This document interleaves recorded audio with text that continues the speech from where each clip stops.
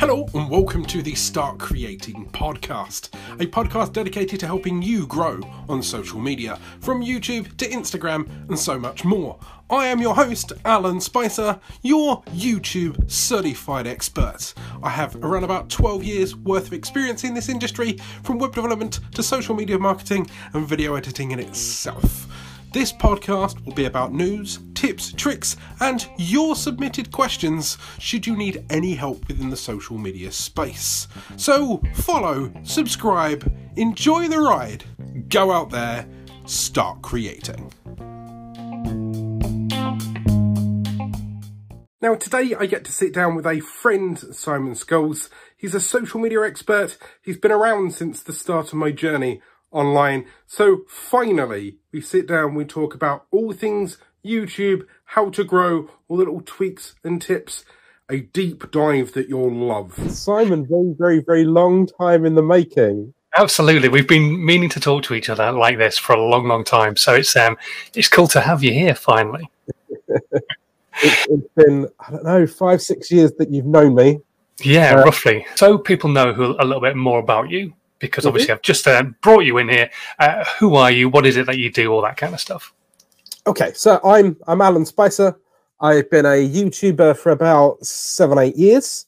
I've been in web development for 11-12 years. I've been a YouTube consultant for about 3. My income is now pretty much primarily based on the hard work that I've done over the last 3-4 years of planting seeds, generating affiliate income, building a back catalogue of educational content, learning how to blog, learning how to web design. For 4 or 5 years, I was running a web development company, in which then I realised that people may need to start embracing this new medium, which is video. I fell in love with this wonderful thing to the point where it became addictive. And then I just kept deep diving into that rabbit hole, which is now pretty much my life and my income. I then stumbled across a very lucky email at the start of this year, before the world turned to whatever it is now. Who knows? I got an email inviting me to VidCon in the United Kingdom. I was invited over as I'll be honest, a very strong search term. They typed in YouTube Certified Expert UK, and the only person that beats me is Google. Wow. So they invited me to what is now a giant hospital, NHS Nightingale, which is the London Excel Centre. And I hung out with the vidIQ lot, and then after a while, hopefully I impressed them enough that they brought me in. So I'm now Alan Spicer, entrepreneur, and Alan Spicer, customer success consultant for vidIQ. Cool. Okay, well, we'll come to vidIQ in a little bit because it's quite an interesting tool for a lot of people to potentially look at. First things first, so how did you learn more about YouTube in the first place? Because a lot of people just think you kind of stumble across this information. How did you go about finding more out about YouTube? It was kind of a happenstance thing, really. Because I've been on the platform for about 8 years. Initially, I was trying to find a way to teach my web development clients how to use video. Okay. And 8-9 years ago, I was flicking through and I found, yourself and other people daily vlogging, and people are a bit confused that, okay, so you either, you talk about your life or you make product reviews? How does this work? And there was those stiff, horrible adverts that you've seen in like doctor surgeries on TVs, and the early days of green screens where people just couldn't figure it out properly. So I was learning the optimization advantage of a video. The idea that if you was to put a video into a blog, how much better that blog would do. So I took my search engine optimization from the web world and applied it to video. After about 3 to 6 months, I got addicted to the idea of that I could just hit record and be sarcastic on camera. I could record something funny or weird. And it very quickly became I'll be honest, I was going through a very bad personal time. Horrible relationships. Right. I'd moved up north from Kent, and things That's a good thing. That's not a bad thing. Oh no, the North is brilliant. The North is home. When I go to Kent for Christmas, I don't go home. I go to Kent to see the family. I come home to Yorkshire. But basically, I moved north. Unless you're doing your mid-20s, unless you've gone to university, you kind of seek that great perhaps. So I moved up north. I was going through a rough patch, but I was able to use YouTube to vent my life, either my feelings or learn or experiment. And then you dabbled in, for I find, once I love something, I just can't get enough of that thing. So when you learn cars, you just research cars. In my case, I fell in love with online video, and I had to learn everything about it, cameras and strategies, and I had to mix the thing between the web development and the tags and the titles. So the first 2 years, it was a hobby that I just couldn't get enough of. Yeah. And then after a while, it becomes an addiction that you can't stop. You love seeing that metric go up a little bit and up a little bit. And if I tweak this bit, it did that. And if I tweak that bit, and it's just a constant professional and personal improvement loop that you just can't stop. Yeah, and because the platform's consistently changing as well, you're constantly learning as well, aren't you? So that's what I like. I love being able to learn it, but then I was able to see the positive feedback at the time, and then I was able to twist it just at the right time into my business. Because after 4 or 5-ish years of being silly and weird, I realized that if I just taught it from a different angle and then ironically come 360, like I was going to learn how to do video, but then I learned how to do video and now I made it my business. I then love the feedback loop of, instead of it being views nowadays, which I still get a fair few, instead of views, it's now the improvement of that client being able to go, so if you just tweak that bit, you can see, and then I can see their growth and I can see their improvement. So quite interesting then, because you mentioned about clients there, how important would you say video is to a brand, to a business these days? See, nowadays, I believe the statistics, like 80% of all media consumed is video. If you're not able to create something visual these days, then you're missing out on a huge chunk of your own market for different ways, really. A picture paints 1,000 words, and a video is non-stop pictures. When it comes to YouTube, it can be shared anywhere. It can index anywhere. You could make an hour-long live stream that you can rip content out of for the end of days. One of my biggest North Stars is a guy called Gary Vaynerchuk, in which he puts out so much content, but it's not necessarily for the sake of content today. It's for the sake of documenting his life, documenting his growth, looking back on trends. He wants to look back in 5-10 years time and go, look, I called TikTok now. I called, he called Google Ads 5 years ago, and he called Facebook and LinkedIn, and right. So when it comes to video, what you've got to think of is you may be creating a load of videos now that you may not necessarily see a return on investment immediately. But I have 450 videos right now on my channel. It took 2.5 years, 3 years to get to that back catalogue. And at the start of this year, the world decided to sit indoors and Netflix my content. The way it basically worked is, because I had that back catalogue, I was able to garner that attention. So at the start of my channel, I was getting 20, 30, 50 views a day. And now I'm getting around about 7,000-8,000 views per day. And I'm growing at a rate of around about 1,400, 1,500 subscribers per month right now. Because the power of the compound interest of every single one of those videos helps you grow further and faster. Now, the advantage of each one of these videos and the compound interest that you can get with these videos is that now that I am growing at the rate of 1,500 subscribers per month, that also feeds into the affiliate marketing. That feeds into any client base requests. I've got 450 videos that are testimonials to the knowledge that I've learned through my hobby. And hopefully over time, you watch 5, 10, 20 of my videos, you trust that I know what I'm talking about, and then you'll reach out, or you'll suggest me, or you'll use one of the tools that I may suggest in one of the videos. I'm not directly hard selling to you, but I have such a wide spider web that I continue to catch the flies in that then monetarily helps me, my business, or my brand. That's brilliant. I'm hoping the poster lady hasn't woken up Max. He is crying at the moment, but fingers crossed. So I want to open up the floor to people asking you questions. We've had some questions come in anyway.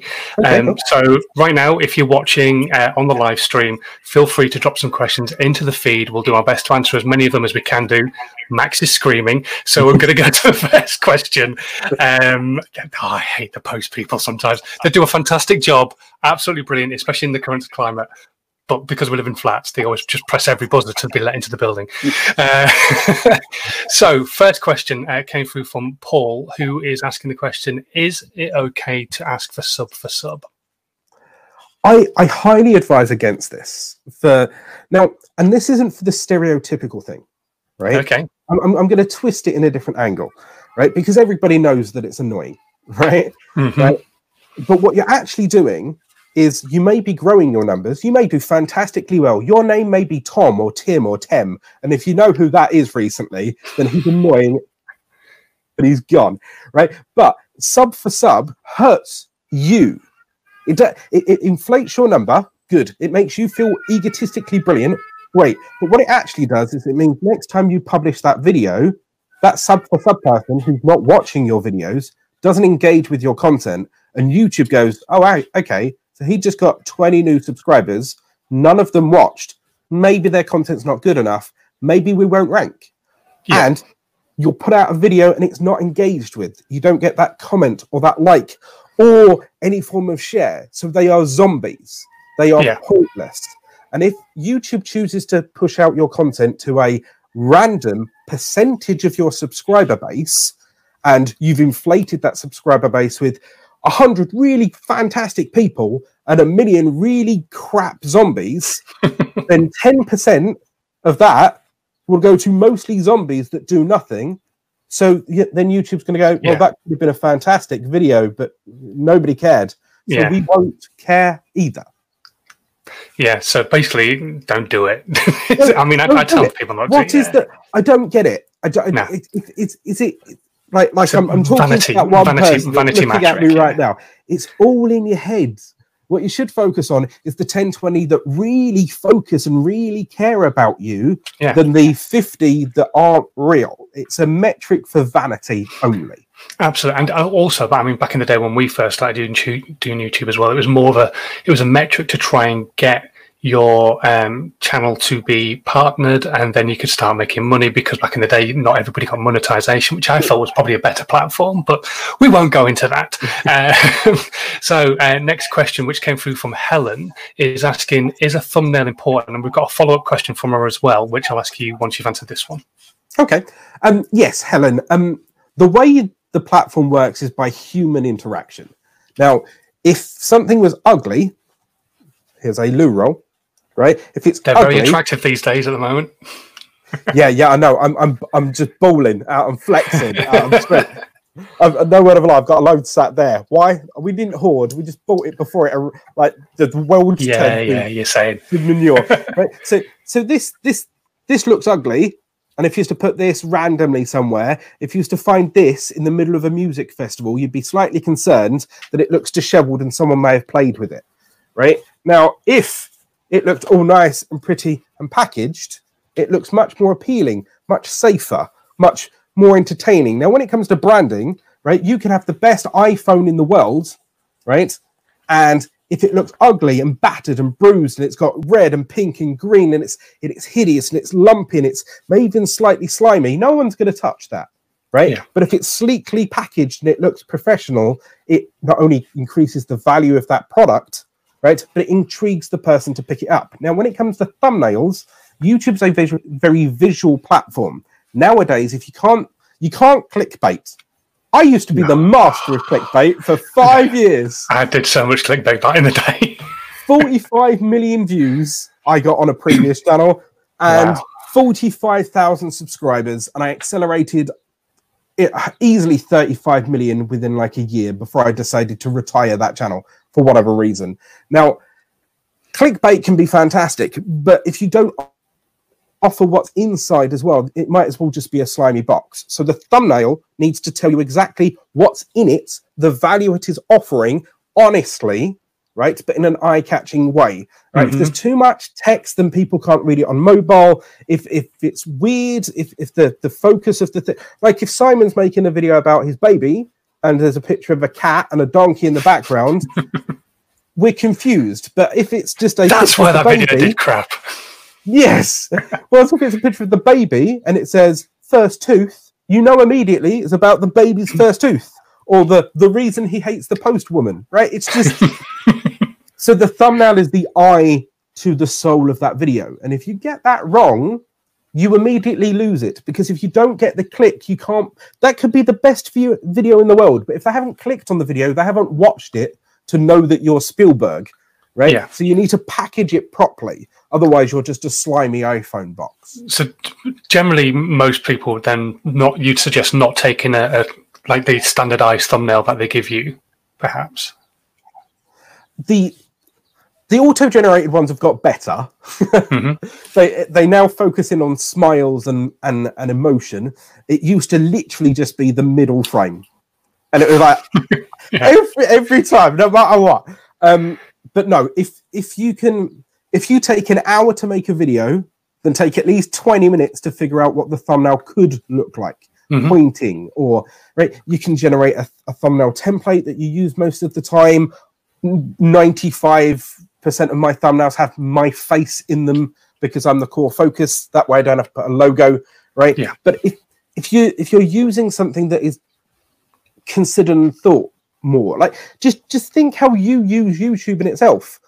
If it could be an identical video, both about slime, and if one's got a frame halfway through where you're not quite sure what they're making, and on the other one it clearly has a picture of slime and the word slime, then you're going to click the one that's better polished. Yeah. And it doesn't have to take much time. You've got things like Canva,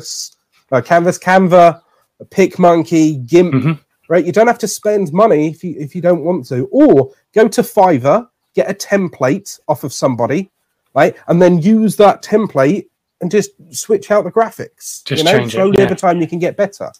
You see, you've just kind of basically just answered the next question, which was, how do I make my thumbnails look good? Are there any apps or obviously vidIQ does it, and we're going to talk about that in a bit, but is there anything else other than like Canva and stuff like that? Is there anything dedicated to YouTube thumbnails that does it? Or would help you create something better than you could generally create? See, I've over time, what I've done is, when it comes to choosing a thumbnail and making a thumbnail, you first have to do the research before you even touch your software. Now, there's certain defaults within a niche. Now, if you think gaming, you immediately think bright colors, computer sprites, big letters and big words. Now, if you think of banking and people like Graham Stephan and stuff like that, you're thinking dark colors and numbers and like... So business, what you do is you figure out your niche, right? So let's say you're baking cakes. You then go and type in chefs and cakes and food. You have a look at how their thumbnails are done by standard. Is there some kind of theme that's continually used? Is there always a pastels colors? Is there always a font? Is there a lead creator in that field that you could borrow or be educated from? Because it's not stealing, it's standing on the shoulders of giants and learning from their hard work in the first place. PewDiePie has put out possibly tens of thousands of videos in the past. So he's done the work to have a look at how that thumbnail works. I've been on YouTube for 8 years, 3 years as an educator. My thumbnails right at the start are much worse than they were now, because I've learned, oh, well, that thumbnail style worked. Well, that outline worked. Well, that text might work. And so what you do is you look at your niche, and then you pick up... It's almost doing some proper A/B testing, basically, almost. Well, that's it. That's it. And you've got all the time in the world. You can always go back and replace that thumbnail, right? It's not set in stone, right? It's not carved like the 10 commandments of I'm not religious, so I'm just going to get abused, right? But there are general rules of thumb, right? Which is show or scream it with text. So minimal text, so 2 or 3 words that screams, how to live stream, right? Yeah. or a picture that's clearly a webcam. If you're talking about webcams or knitting or needles, that you either hero focus on the content, which is, here is the thing, here is my loo roll, right? And it's center of the screen, it just says free loo roll or whatever, right? That way you know it's about loo roll, or right, you say it with minimal text as much as possible. Mr. Beast is fantastic at these, right? And try on YouTube, I don't know which way I'm pointing, right? Try and keep the most important things on the left-hand side of the thingy, right? Because in the Western world, we read top to bottom, left to right. So you keep the important things on the left-hand side, and anything that's either representational or sacrificial can be on the right, because there's a lot that gets cut off. You get your timestamp and you get your playlist thing. And so, yeah, but then have a look at things like GIMP or Pixel. There's PicMonkey and Canva. All these are free. Yeah. I use. This is going to kill a few people. I've got Photoshop, but I use PaintShop Pro. Brilliant. And have done for forever. Mainly because Coral Draw was what we used at school when I was a wee human being, and I couldn't get past it. And I've never been graphically good, but then when I stepped into web design, I had a team, and then when I stepped out of it, I had to learn something. So I slowly learned layering stuff. So once you've got a template that you know that you can switch out, have a look at my thumbnails for about 18 months. It was pretty much me in front of there with just a new wacky face and a new piece of text, right? It doesn't have to be extravagant. You just have to make it clear what that video is about.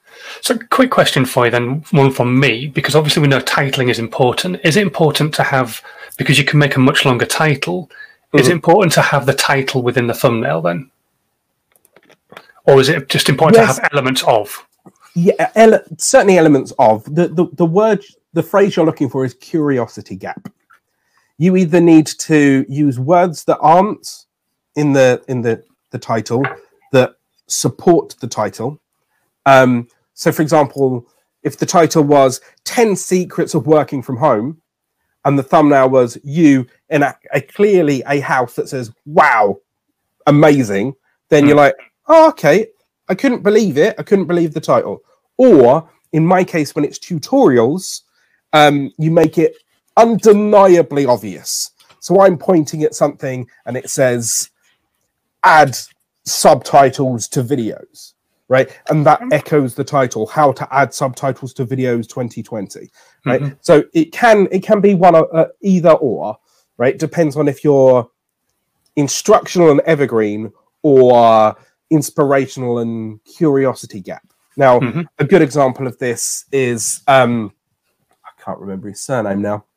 His first name's Tom, but it's not the one that you think it is. And he does tech videos, and he's gone out into the desert to show us weird house planning places in the desert that never got used. I can't remember his surname now. But yeah, the curiosity gap's the thing. You need to think, would that thumbnail answer your question or make you curious about that question? Both are good. Yeah. Right? You have to make them feel something, because if they feel nothing, they've scrolled past you. And that's essentially then, I guess, the same thing with the titling as well. Yeah. See, the title could be one of two things. Now, I learned this myself at VidCon this year. There's two techniques. Coming from a web development background, and the reason why I beat Google in search is because I'm aggressive with optimization and search engine. I can play the robot game like any other Zuckerberg out there. Like, the only difference is I can drink water like a human being. So if you want to go with the title, you can be as long as you want if you're being aggressive with SEO. But you've got to remember that if you're being aggressive with SEO, then you're playing the long game. That video is not going to explode today. It's not going to go viral today, but it may be that answer to that question for someone in 3 months' time, 8 months' time, 3 years' time, and it will accumulate watch time. Right? So you can pack out the title as long as you want with all of the keywords that you want within a human searchable fashion. Or you go the other route, which is the the human optimized route, which is what I learned from Daryl Eves and Rob Wilson at VidCon UK, and you play human and you answer you get it within 50 characters. Okay. Because those 50 characters is what you can see on a mobile before it goes dot, dot, dot. Yeah. Those 50 characters is what you want to scroll through, and those 50 characters should be direct, such as how to download a video, how to subtitle videos, how to trim videos, how to sell a toilet roll, right? But the 150 then means that the human eye can see it quick enough that it registers before they've scrolled away. They can read it without being cut off, because if it's like how to adequately, amazingly, dot, dot, dot, what? Yeah. And now I don't know. What's the point in that? Yeah. So, yeah, in the first 150, always get the keyword within the first 150, but then choose if you're doing SEO with long string or if you're doing human with small. Now, if you're doing human, the emotions could carry it viral. Yeah. But if you're doing search, it's the robots that will pick it up and index you over time if you give it enough metadata. Cool. Quick hello to Luke Penny, who's just joined us watching on YouTube. If you've got any questions to ask Alan, we've got him here for a little while, so get them in, and we'll keep him chained in his room for the time being to get all the answers from the questions. Going on to the next one then, which scrolls on from the title. This one has come through from Alex, and he's asking about descriptions. Now, in the old days, obviously more people were using YouTube on a computer, so descriptions were very important. They're still important because it shows the first 3 lines to try and get the idea of the video within those first 3 lines. But how important is a description now, or is it more of an SEO tool? You'll be amazed how many people actually read comment sections. And I've got a direct case in point, which hits you right in the pocket. I made $5,000 in affiliate income last year through links that were solely placed in the description. Now, that means that people had to open the description, scroll down to the description, and click the links and then act upon them. Now, those people are highly engaged. There's also people that choose to read that description to look for more suggestions, to have a look at the next playlist. So, yes, they are a metadata tool. They will help you with optimization. The more information you put in there, the more Google can learn as a smaller channel the behavior and the videos that you need to place it against. So you're not going to read a blog if it's 100 characters long, because it might give you the answer immediately. You know, the pollen count in West Yorkshire right now, right? But you might also want to learn, what is pollen? How does pollen work? How can I solve that problem? What medication could I take? And that's also the same with the video description. Now, yes, the big boys don't use it. That's because YouTube works on behavior. It sees who watches it, where they watch it, how long they watch it, where they go next. And the big boys can have vast mass quantities of traffic coming to them to generate that behavioral score amazingly quickly. But if you're a smaller YouTuber, smaller being under 500,000, right? Smaller being someone that doesn't drive tens of thousands of views per video in the first hour, then that metadata is crucial in YouTube understanding who you are, what that video is about, and where they can try to push it to find the audience for you. After all, the algorithm's there to help you. It's not there to hinder you. It's not a game for you to play. You need to just feed it nicely, and then it will, like a good boy, go off and fetch your audience for you and bring them back. Right? Fingers crossed. But if you don't throw the ball, the nice big ball for the doggy to fetch in the first place, it's just wandering around biting random trees, and that's not helpful. Yeah. No, I get you now. So that's a good answer. I like that one. So when you write that description, you've written a description about the actual video. Does it matter how long that is? Obviously, you don't want to use up all your characters because you want to include other information in there as well, like your other social media links. If you are a business, a link to your website as well. So how long would you say a description generally should be? Should it be just like 2 or 3 paragraphs kind of thing? I would, yeah. In an ideal world, the first paragraph, you need to think of search. You need to think robot that's finding it. The second and third paragraph is where you flesh it out a little bit.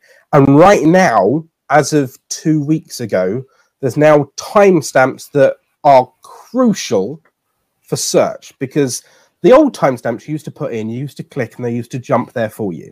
Now, if you go onto a video, which has a timestamp, like my recent ones, it now chapterizes them for you, right? And has little subheadings underneath.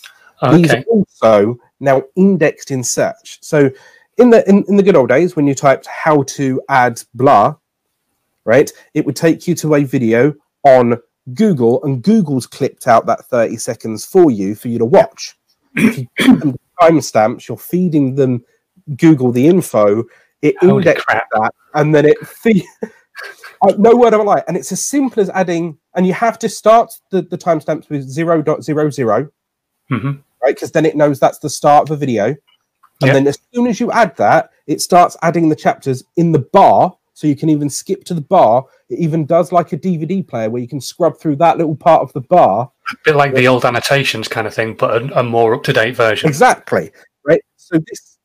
So this now feeds that info. It indexes that info. You're helping Google find that answer for someone, and it jumps in immediately. So the description needs to be, the first paragraph is for the robots and humans' curiosity. The second and third, you pad out maybe, if you are talking about, well, this is how you knit, and then you get the wool, and then you blah, blah, blah, right? And then always from now on, just take a minute to watch your own video and then chapterize it. 000 intro.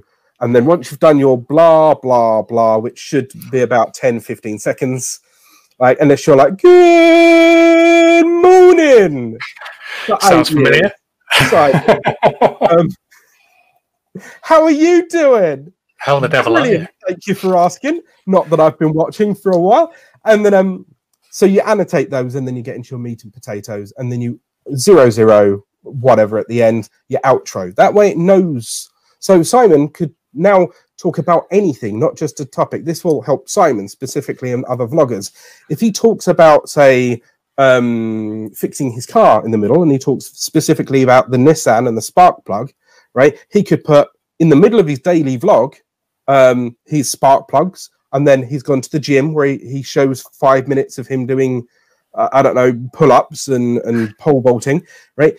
It now helps you even more index that. So use your description to the best of its ability. The SEO for the titles, the descriptions, and now the timestamps more than ever, because you'll get ahead of other people that aren't just doing it yet. Yeah, right? People don't know about it. I mean, I had no idea. So that's it. And once it's indexed and it's sat on Google, Google is the largest search engine on the internet, and the only one that's close is YouTube, and it's owned by Google.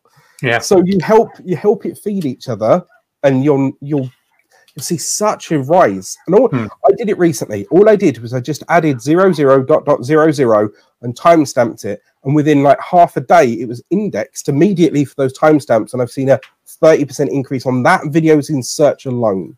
Wow. I'm going to try it on this video because we've got so much information on this video. I'm going to try it after this we've finished live. Just one simple tip. That's all it was. And it's those kind of things that help you. And if you hadn't filled in your description, if you just left your title and left your social media blank, you would have shot yourself in the foot. Yeah, totally. So very quickly then, meta tags. You briefly mentioned them. How is it just a basic case of SEO? So you look at what you put in your title, you look what you put in your description, and make sure that you're tagging that. Does it work like a hashtag? Is basically what I'm trying to say. Yeah, hashtags are dumb. Hashtags do one thing. You click on the hashtag, it gives you the result. It doesn't think, it doesn't associate, it doesn't make anything related or relevant. The tags teach YouTube a behavior.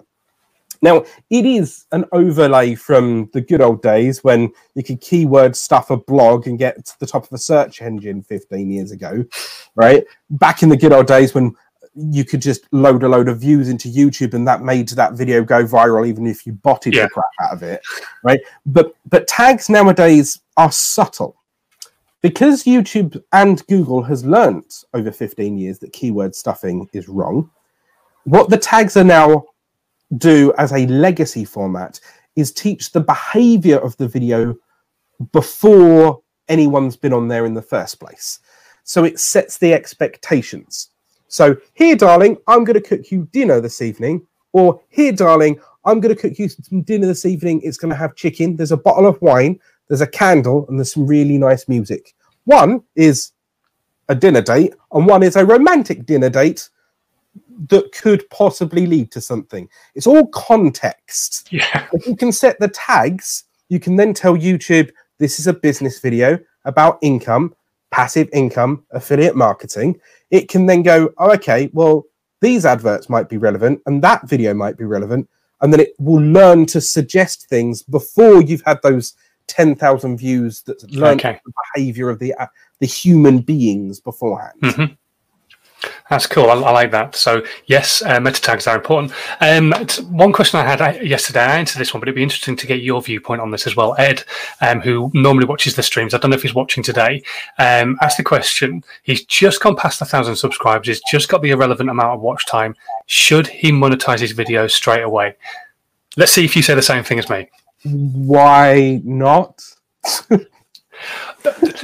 You see, I'd had a different viewpoint of why yes, when so many people are put off by adverts and the amount that you would make would be so minimal. I said to him, if you're getting like 1,000 people watching because you've got 1,000 subscribers and 1,000 people watch, absolutely monetize your videos. You've got a really interactive audience and they care and give a damn about you. But if you're getting 30 people watch out of that 1,000, isn't really any point. You're going to make pennies. You're never going to see that 60 quid which you need to earn.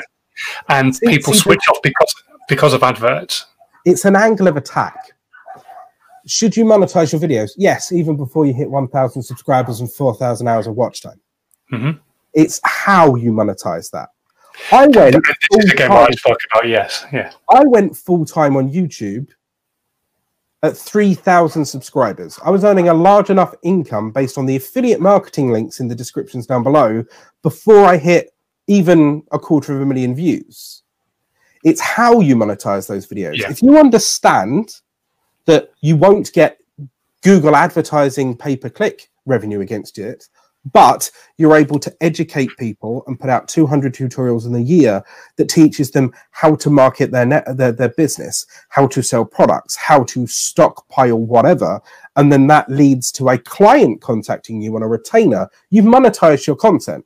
Absolutely. But you've used the upfront value. That's why I don't 450 videos all for free.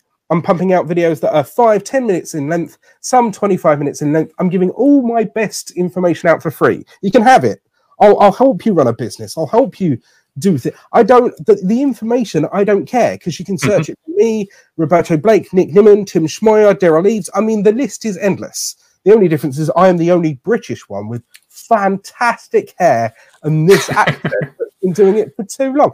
But it's not the content as such that you need to be monetizing. It is your aspect thereof. Yeah. It's how the influencer side of it, basically. Exactly. Right. And if you are a brick and mortar business, what you need to do is show people. Let's say you run a pub.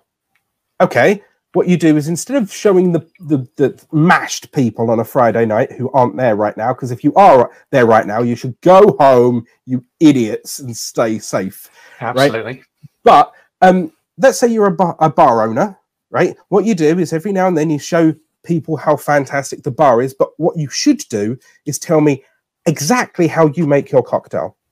And oh my God, I was talking to my nephew about this, and because he works in a cocktail bar, and I said, why do you not suggest to your boss to make content all the way through this period of time when everybody's going to be drinking more anyway, how to make a cosmopolitan, how to make a mojito, how to make the cocktails you make, so that when they come out of confinement and they want to go and have a drink, they go, that's why we're going to the Brain Jar in Hull. Yeah, because for two reasons. One, that's a walking advertisement for your skill as a cocktail maker, right? You make it, you sat there, you drink it, and oh, that's fantastic. Or you hand it to random stranger at the bar, and they're like, oh, that's brilliant. Or, don't worry, I'm talking too much. I'm not. No, that's all right. It's fine. So you go through every single one of those. You've got thousands of drinks. Not only have you now learnt that drink, but that can now be an advert that's on your YouTube channel, your Instagram, your Facebook, your Twitter, your Tumblr, your MySpace, if that still exists, right? You can remix it with everything else, right? The content is there. You can make a blog about every tiny detail. But if you want to monetize it, you can also now link to the Amazon link of that bottle and every ingredient in the description down below. And the shakers and the sieves and the... Oh, God, yeah. And yet that ebook that you've also written of every blog that you wrote, that you now have a book of 300 recipes that you can download from Amazon for $1.99, and you've got their email address. And now that email address is so you don't have to put adverts onto your video, but you do have to consider the long-term monetization, because if you can get right at the start, all I did is I made an ebook. It's a Word document that's 10 pages long, telling you 10 tips on how to start a YouTube channel. And I was pointing people towards this free ebook for ages. I've now got a mailing list of around about 2,000 people, all of which I contact, all for free, but all are engaged in, they wanted to learn YouTube. So I know 2,000 people want to learn YouTube. So if I was to send an email to them saying, hi, okay, this is my latest video, go and watch it, it's completely free. And oh, by the way, did you know that I optimized mine with vidIQ, and I also did these banners with Placeit, and then I did the captions from Rev, right? It helps them because they're like, oh, I never thought of getting subtitles from Rev. That's fantastic. Click affiliate link, $100 for a sign up, right? So that's how I went full time on YouTube with 3,000 subscribers, right? Yeah. You could be PewDiePie, and you could, well, PewDiePie is a bad example. I ran a channel with 45 million views. I made $3,000 in 5 years. Yeah, I made $5,000 on affiliate marketing with less than 10,000 subscribers last year on affiliate marketing alone. And this year, my business is turning over six figures. Wow, fantastic! I sit on a sofa at home. Right? It's a hard life, isn't it? It's not about monetizing the content. It's about the 7 steps in front of that leads to the value. We need to talk more about this off the channel. So that's what happens when you don't talk to me for 5 years. So vidIQ, I've used it myself in the past. I must admit, I don't subscribe to it at the moment. It just seemed like it was another cost. What's so good about vidIQ? It's one of these. If people don't actually, first of all, explain what vidIQ, what the hell it actually is. Okay, so vidIQ is a browser-based plugin that helps you optimize your titles, your descriptions, your tags. It helps you compare your thumbnails against Rails. It helps you collect your competitors into a list so you can benchmark yourself against them. Or if you're doing that research that I said previously, where you watch a load of your competitors and figure out what the thumbnail basics, the authorities, the trends happen to be. Now, this tool takes a lot of the legwork out of the YouTube analytics for you, because or you'd have to learn, oh, well, what does that mean, and where does that subscribe, and what's a traffic source, and why am I publishing, why is my audience based in India, so if I upload at 6 o'clock, why aren't they? So this tool does all of that for you. It suggests the best time to upload. It crunches through all of your data and everybody else's data to match you against other people and help you pick the best keywords, pick the best trends, understand the balancing of evergreen and trending topics. It's a free plugin that you install on Chrome and Firefox. And then if you upgrade, it unlocks a few other tools, direct competitors, more statistics, more analytics. It's not the silver bullet. You can't, there's nothing like, there's one person that's watching this right now, right? No matter what you buy, it won't make you Jake Paul tomorrow. You're not going to be PewDiePie within 2 seconds. It's hard work. Very much so. What this is a very good tool to add to your toolkit that you use along with the other things that you do, right? This won't make you the perfect thumbnail, but it could give you the best title to go with a thumbnail that you spent 20-30 minutes making. Okay. Right? So what does it look at the thumbnail then and say, okay, actually this title would work better? Is it that intelligent? There's elements that we are working on within that may in the long run use AI and Google Cloud and stuff, right? Which isn't a spoiler, just things exist and I'm not under NDAs and stuff, right? So, but no, what it will do is that there's a new tool recently with vidIQ where I upload a thumbnail. I can then type in a search term, YouTube tips. it will then show me that thumbnail against others and my competitors with that search term. Okay. Right. And then you can compare, kind of thing. Yeah. So if I look at 6 of them and they're all using blue, but mine's red and mine clearly says end screens, and mine clearly says what it needs to be, because mine's red and all of theirs is blue, mine looks different, so it stands out, which could win the click. So it won't necessarily look at your thumbnail and go, okay, that says the word download, so is it download music, download? No, it's just, what it will do is it will help you every step of the way to just make a thing a little bit better. And that's all it needs to do. If you publish a video today and you do a little bit better with the next video and the next 100 videos, that's 100 times better on the 100th video than you were on your first. Yeah. My first video, I was in a bedsit with the washing not done in the background, wobbling around on a shaky compact camera with the tinniest audio, with the orangest of lighting, right? It takes time, but these tools help with those acceleration and learning gap, right? Instead of having to plunder through Google Trends and plunder through all of those blogs and then have a look at every one of those rival videos and have a look at what tags they're most using by mean and median and by average and by who search. This does all of that for you and then suggests things based on the metadata of your title, your descriptions, and previous tags you have used and previous tags you've done successful videos on that have led you authority. Okay, and so are all this functionality available on the free version, or would you recommend, because it's not a big cost, it's not a huge cost at all by any stretch. I can't remember exactly how much I was paying, but it wasn't very much. I think it was about £5 a month or something. So is it worth getting the paid for version, or do you think the functionality is there in the free version anyway?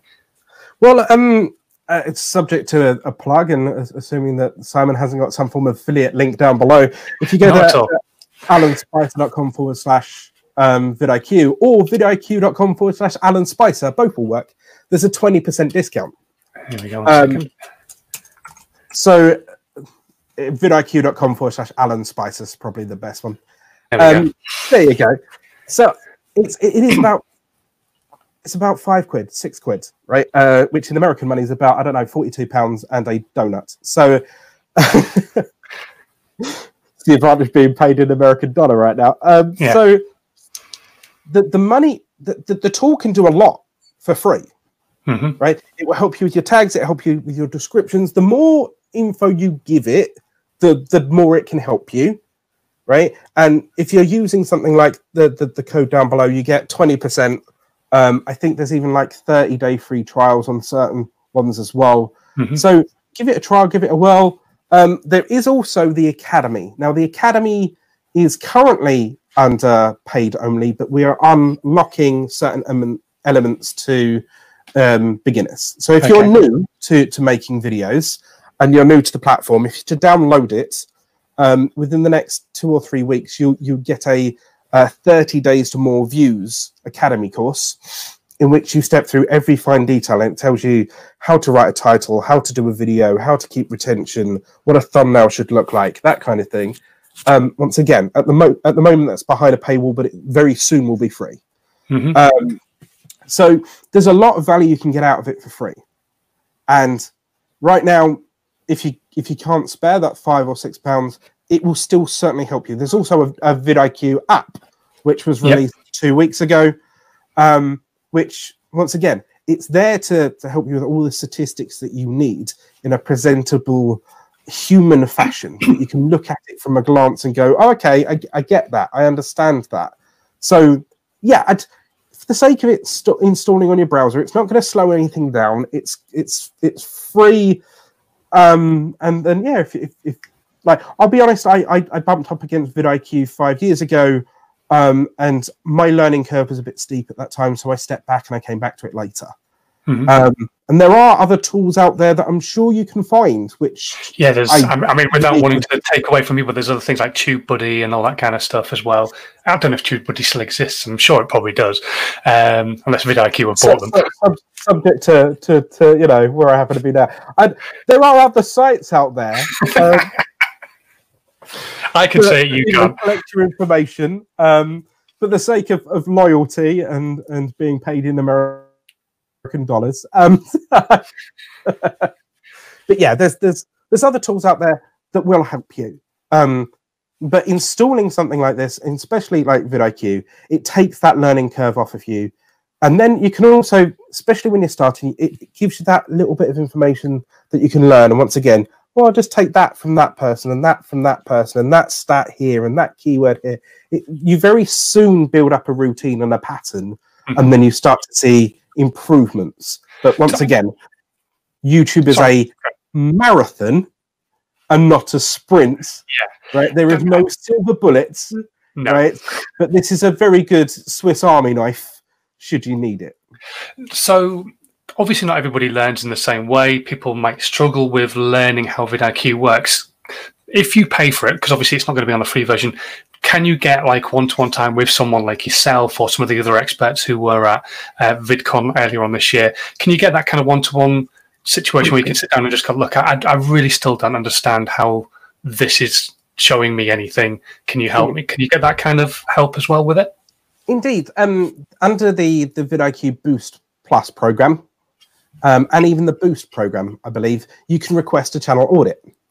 And within that channel audit, we can also run you through features and functionality. Now, at the moment, if you request a channel audit within 10 o'clock in the morning till about 4 o'clock in the afternoon UK time, it's likely to be a hairy man that's sat in Yorkshire that picks up your video voice call who might sound like me a little bit, right?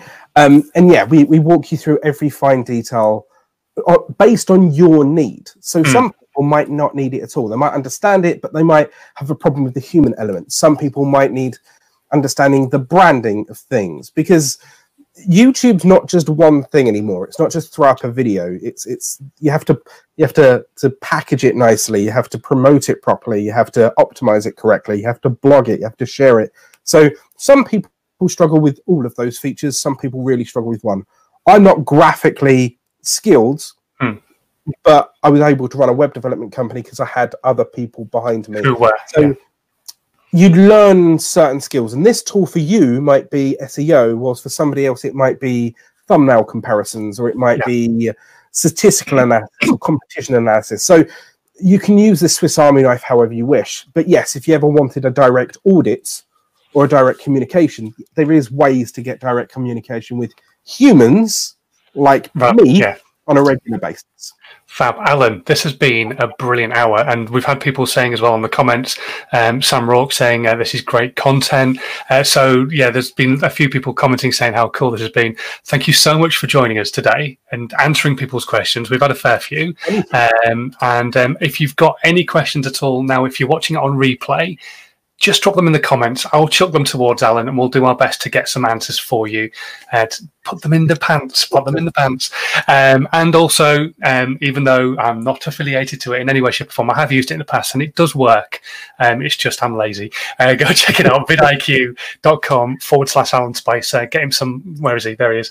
Get him some money, some extra cash. Now, if you like the slightly longer form content, then there's a playlist somewhere on the screen which will deep dive into all of my longer videos on this platform. And of course, you could always check out my podcast.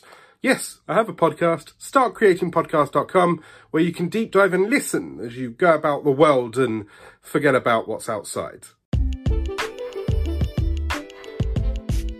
Thank you for listening to the Start Creating podcast. If you want more tips, tricks and advice from Alan Spicer, that's me, then go to youtube.com/Alan Spicer and subscribe. You can also find me on Instagram, Facebook and Twitter. See you soon. Go out there, start creating.